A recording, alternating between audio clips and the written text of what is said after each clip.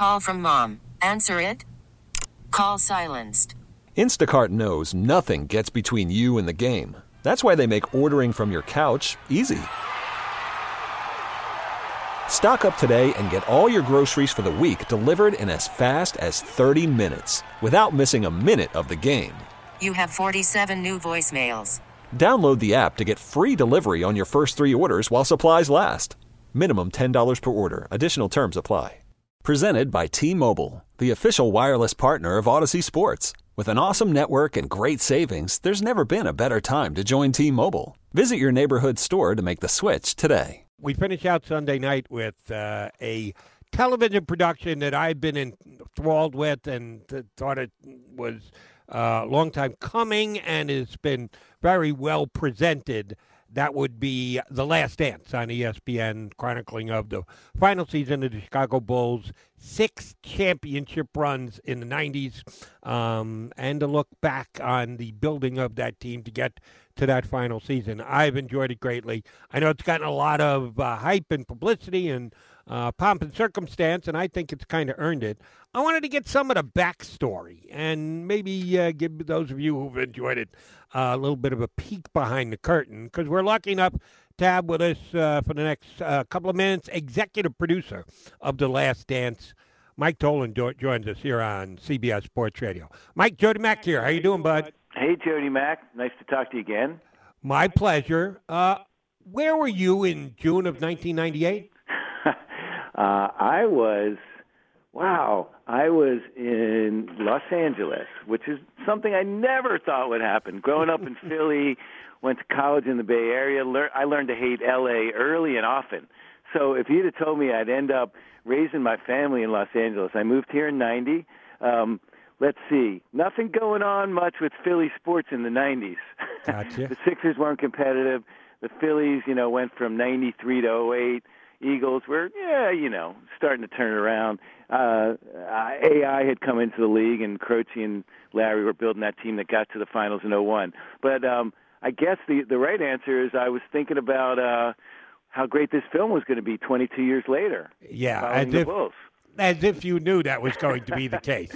Right. Of course, the next question is going to be, how'd you get the gig?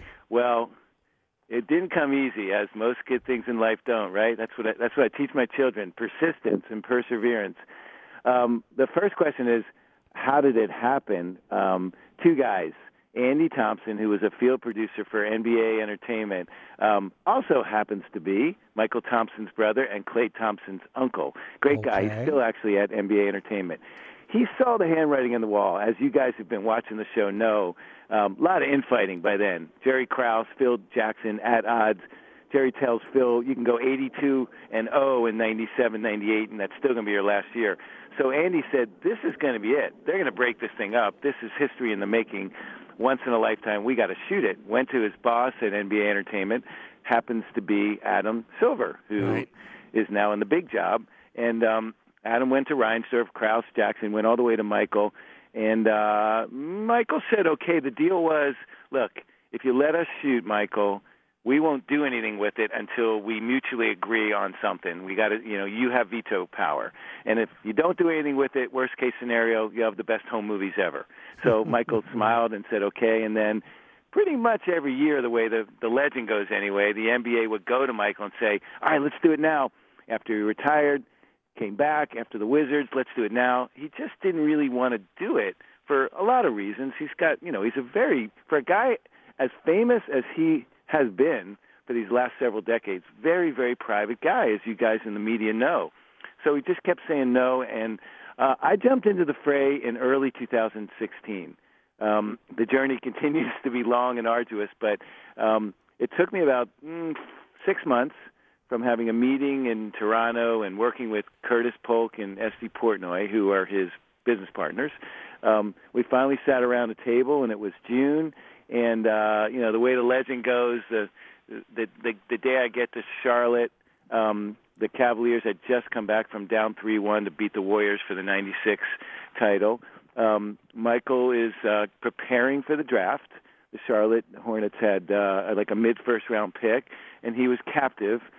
And we had a nice long meeting, and he was really respectful and receptive and responsive. And at the end of the day, shook my hand and said, let's do it. People want to know, wow, why did he say yes after all these years? I just think, right time, right place. He's been out of the game for that long. He's got a new family. As you can see from the series, he obviously is in a place in his life now where he's open, where he's willing to reflect, he's willing to say things he's never said before.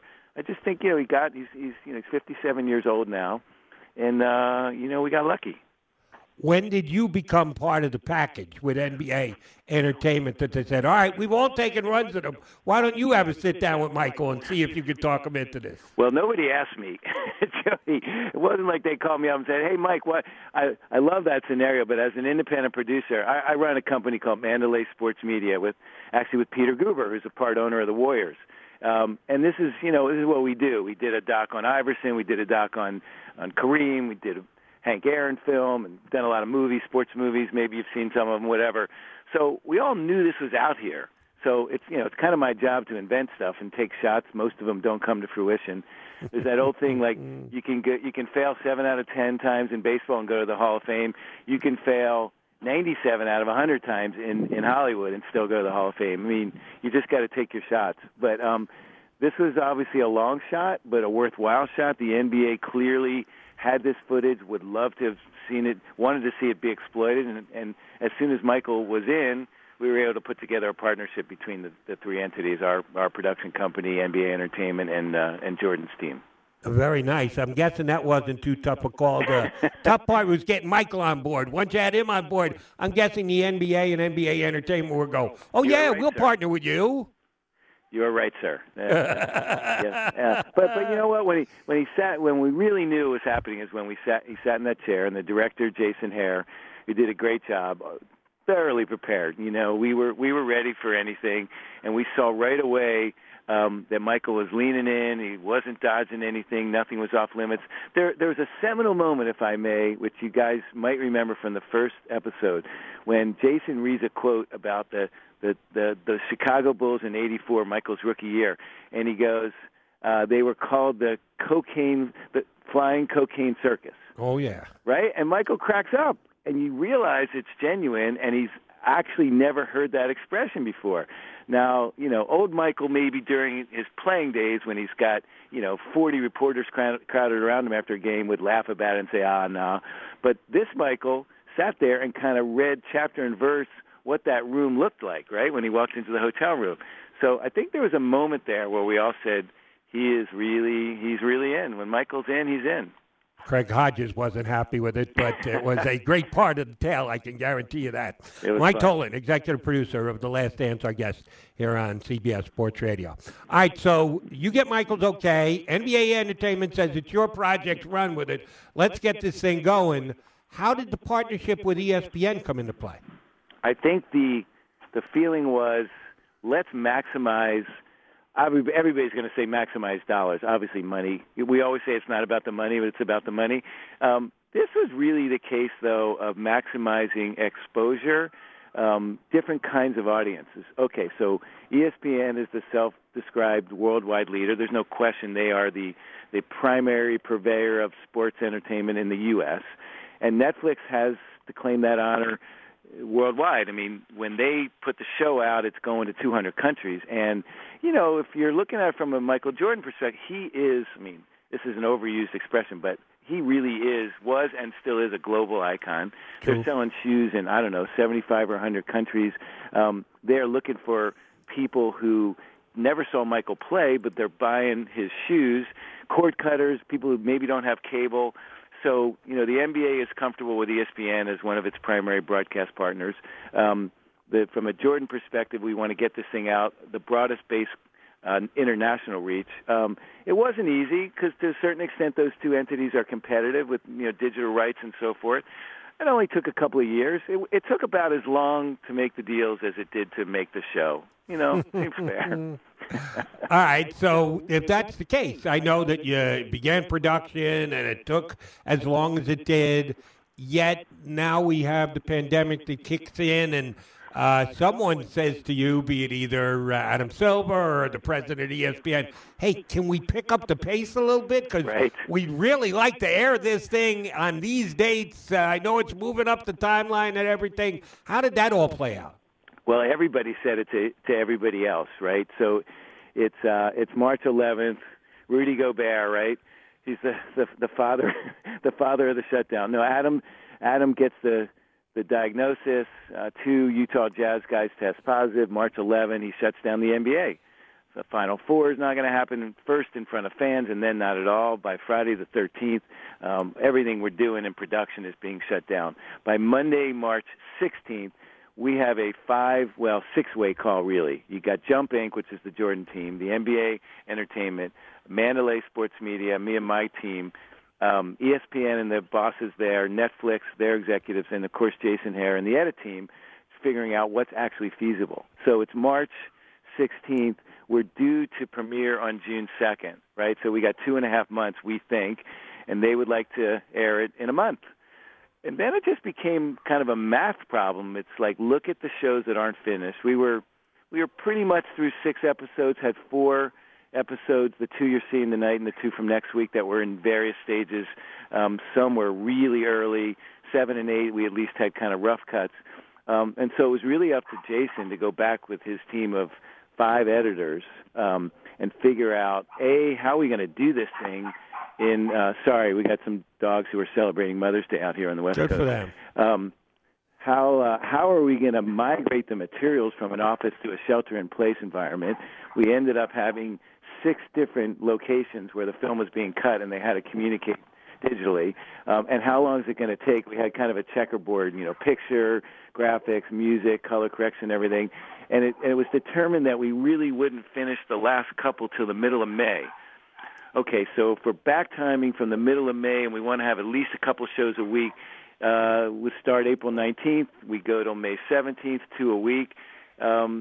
Seems like it's kind of working out. And you cannot tell one iota that you guys have finished up what you finished up under the circumstances that the country is in right now. It's Thanks, been Mac. That's my pleasure. Nice to hear. I really appreciate it. 2 technical aspects. One technical aspect, then I want a very specific question about content. Technical. For any of those who did up-to-date interviews, guys you've spoken to in the last, say, 6 months or somewhere there, but whenever it officially came to plan that this is a go, are people still being paid for this? I know you're doing your services, but Jordan or Jackson or anyone else, is anyone getting payment after the fact? No, sir. It's there's an expression, MFN, which stands for Most Favored Nations, which means you pay everybody the same. So if you start by paying somebody 0, you got to keep paying everybody the same, which is 0. So nobody. There are 105 interviews outside of Michael, and nobody made a cent. Some of them we had to travel, and we paid their expenses. Most of them we traveled to. Actually, the last interview just under the gun when the world was shutting down, and of course Washington State was kind of a hot zone, early big numbers for the virus, and we had to get somebody from the Jazz. We couldn't quite get Karl Malone. We wanted John Stockton, and he said yeah, and we had to fly out there in in April already. I mean, it was right in the middle of it. So we got somebody local to do it, and John was great. And you see him, you've seen him, or you haven't seen him yet, but you'll see him in the last couple episodes. Other than that, the crew's getting paid.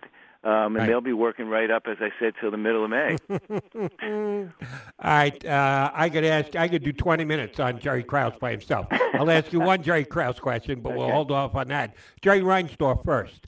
This is one thing in watching it. If I haven't sucked up enough here, I think it's been great, and I think you guys did an unbelievable job, and I can't say I enjoyed it enough. But one thing I've said here on the air, I throw my BS flag on.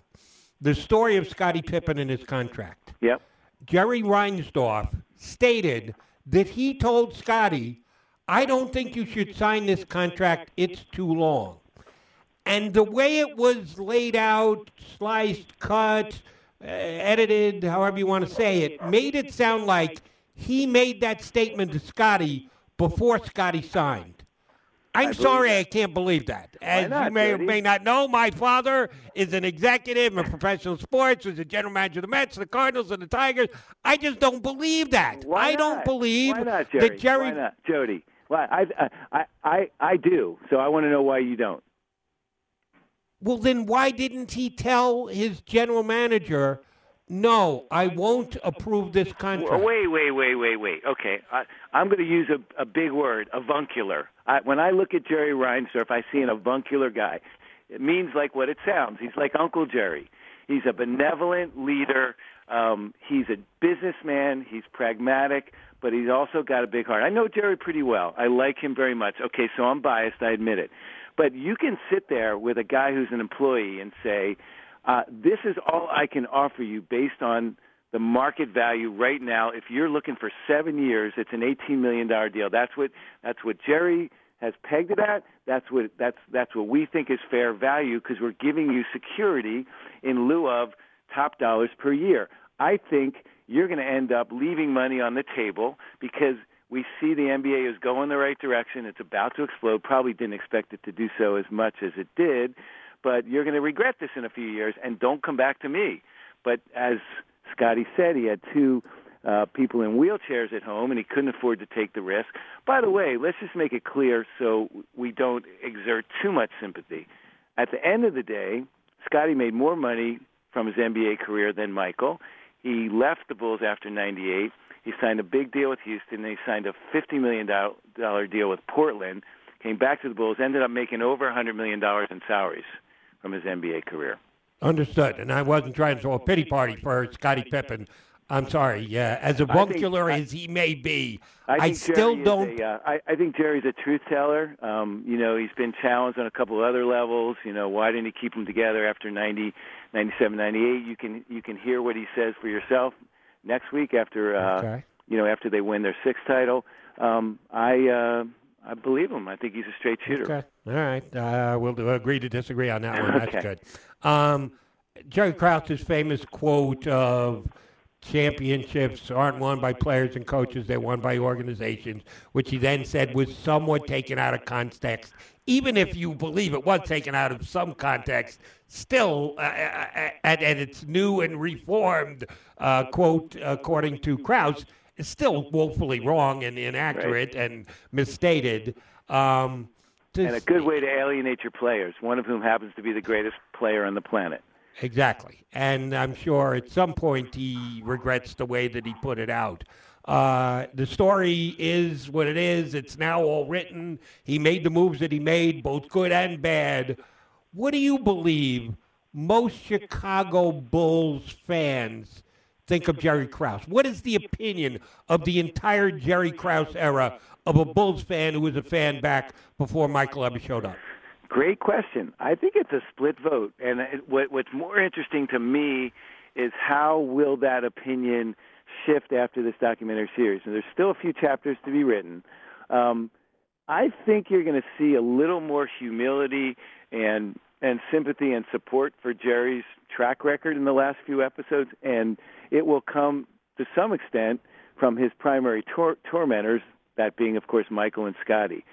Begrudgingly or not, you can't not acknowledge some of the pieces of the puzzle. I mean, you've probably already talked on this show about it because it sounds like you've dealt with The Last Dance before. But the draft of Scottie Pippen and draft day trade for Olden Polynice, going to get Dennis Rodman, one of the architects of the bad boys who crushed the Bulls, the Kukoc thing, which of course led to all that bad blood that we saw last week, from the Dream Team. But still, how important was he?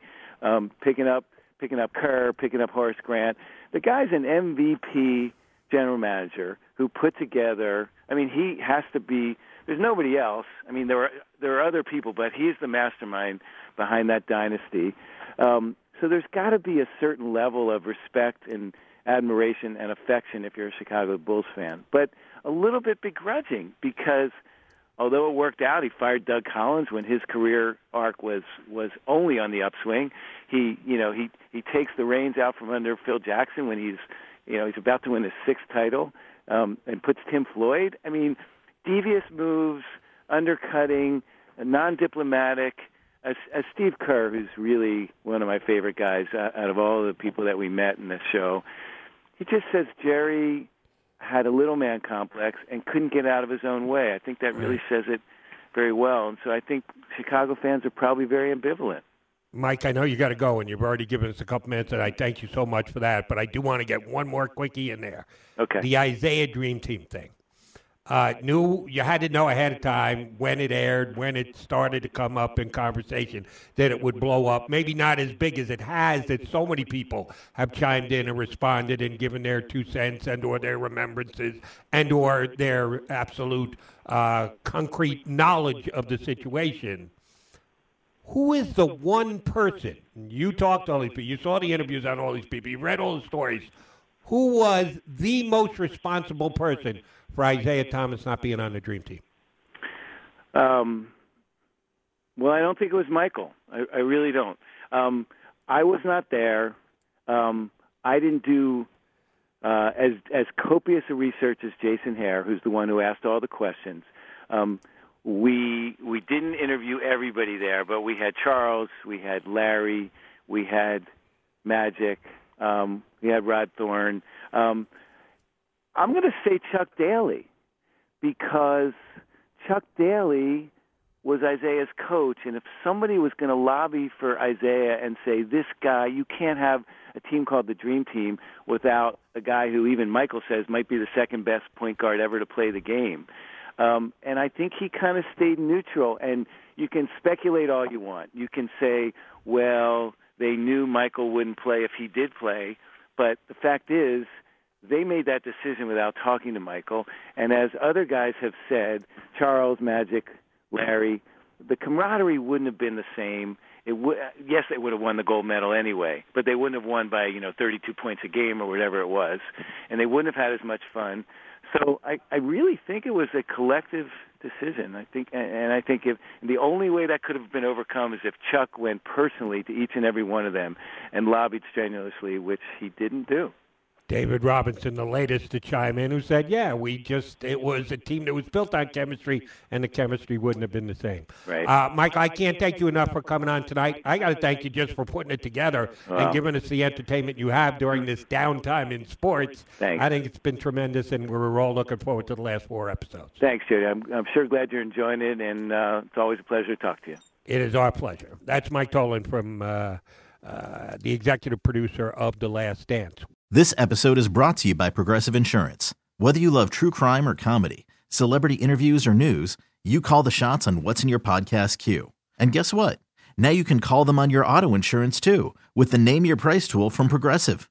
It works just the way it sounds. You tell Progressive how much you want to pay for car insurance, and they'll show you coverage options that fit your budget. Get your quote today at Progressive.com to join the over 28 million drivers who trust Progressive. Progressive Casualty Insurance Company and Affiliates. Price and coverage match limited by state law.